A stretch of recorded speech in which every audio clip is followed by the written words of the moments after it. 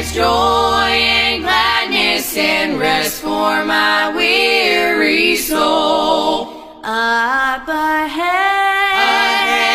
there's peace and contentment. Everybody will be happy and whole. You know that I'll be at home with Jesus, where tears will never be shed. Though so often this road gets rough and rocky, still I know what lies ahead. Though so often this road gets rough and rocky, still I know what lies ahead. Well, thank you, Lovett family, for the good song this morning. And we do appreciate you being with us today on the Bethel Baptist Bible Devotion Time. This is Pastor Donnie Shoemate of the Bethel Baptist Church here in North Wilkesboro, North Carolina. I want to welcome you today. I want to thank you for taking time to join us this morning as we're looking at God's Word together. And I want to encourage you today to take your Bible, your copy of God's Word, and open it up with me to the Gospel of Mark. Today we're looking Mark's Gospel, chapter number 14. And if you have a Bible, I want to encourage you to take it and open it, and we'll read together from God's precious Word. Mark 14 is where we're looking today. We're going to look in verse number 26 and 27. And again, what a blessing it is to study God's Word. As we're beginning today, we must be reminded that Jesus, in only just a few hours, was going to the cross of Calvary. He would soon die for our sins, my sins and your sins, and the sin debt of the entirety of the world. And here he is, he's in the upper room, and in verse number 26, we find that they are preparing to depart from that upper room. The Bible says, verse number 26, and when they had sung a hymn, they went out into the Mount of Olives. And so we find that they sang together. Now, the question is, as we looked at the last time we were together, what was the hymn that they sang? Well, no one knows really for sure what hymn it was, and it's for sure it wasn't Amazing Grace or one of the popular hymns of modern times or even of old times, but it was very possibly one of the Psalms. And it was probably, very likely, one of what is called the Hallel Psalms, and that is Psalms 113 to 118. And they are called the Hallel Psalms because they sing of our Lord's faithfulness to deliver the children of Israel out of Egypt's bondage. And it connects rightly with the Passover. These Psalms deal with that in mind. And also, Hallel means praise. And you might recall the word hallelujah means praise the Lord. And we find the word Hallel in hallelujah. And hallelujah is the word that is the same, it means the same in all languages. Hallelujah means praise the Lord. And we should praise the Lord. Amen. It is thought that these psalms were sung on the night of Passover. And no doubt, I believe Jesus sang, the disciples sang together that evening. Now again, we can't be dogmatic about what they sang other than the fact that they did sing together. Could you imagine hearing Jesus sing? I would have loved to have heard him lead the disciples in the songs. I imagine it was wonderful that evening as they were singing together.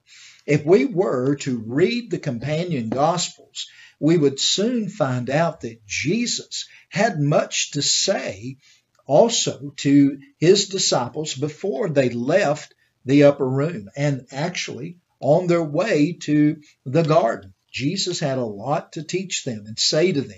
And he was in his last hours. and he did have many things to teach them and to say to them in his final moments upon the earth.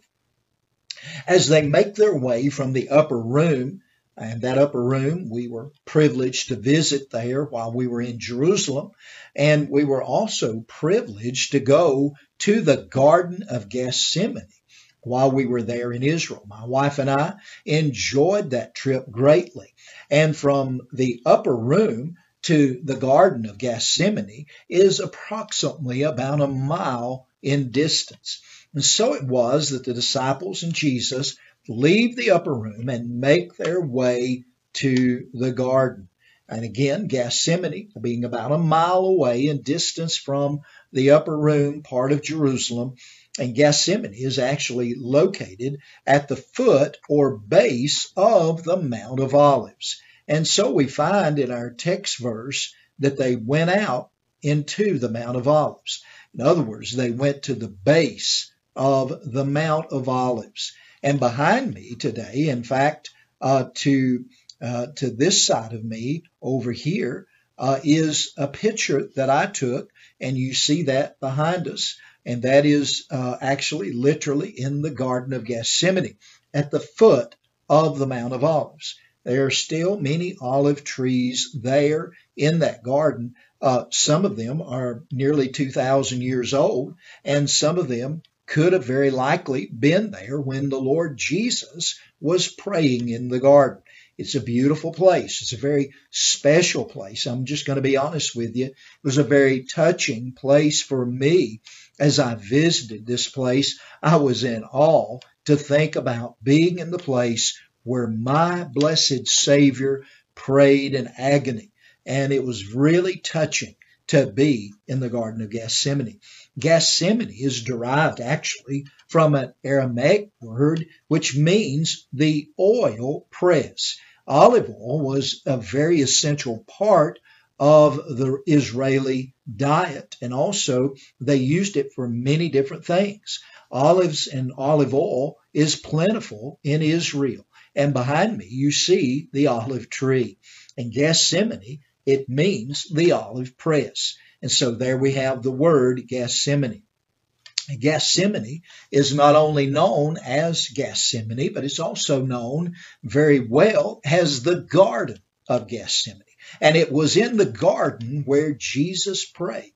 It's a very, very special place there in Israel. In Mark chapter 14, verse number 27, the Bible says, "And Jesus saith unto them, And all ye shall be offended because of me this night. For it is written, I will smite the shepherd, and the sheep will be scattered." As Jesus was walking, and he was leading them to the Garden of Gethsemane, he begins to speak very plainly to the disciples. And he says, "All ye shall be offended because of me this night."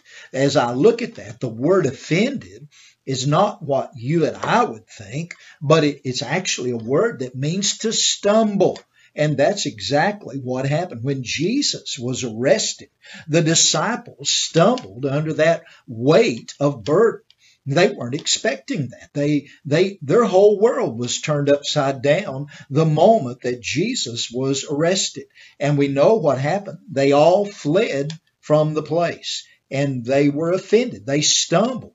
And the Bible says in Mark 14:27, "For it is written, I will smite the shepherd, and the sheep shall be scattered." Now, that's an interesting section of the verse. It refers to Zechariah chapter number 13 and verse number 7, which says this, "Awake, O sword, against my shepherd, and against the man that is my fellow, saith the Lord of hosts. Smite the shepherd, and the sheep will be scattered, and I will turn my hand upon the little ones." So there are in God's word over 300 messianic promises, and Jesus fulfilled each and every one of them.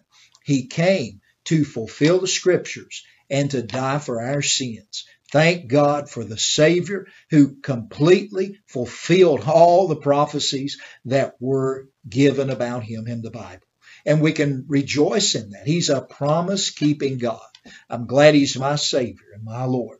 Well, Lord willing, we'll be back again tomorrow for another Bethel Baptist Bible devotion time. And until then, this is Pastor Donnie Shoemate of the Bethel Baptist Church here in North Wilkesboro, North Carolina, bidding you a great day. God bless you is our prayer. Bye-bye. Ahead, there's joy and gladness and rest for my weary soul. Ahead, there's peace and contentment. Everybody will be happy and whole. You know that I'll be at home with Jesus, where tears will never be shed. Though so often this road gets rough and rocky, still I know what lies ahead. Up ahead, there's joy and gladness and rest for my weary soul. Up ahead, there's peace and contentment. Everybody will be happy and whole. You know that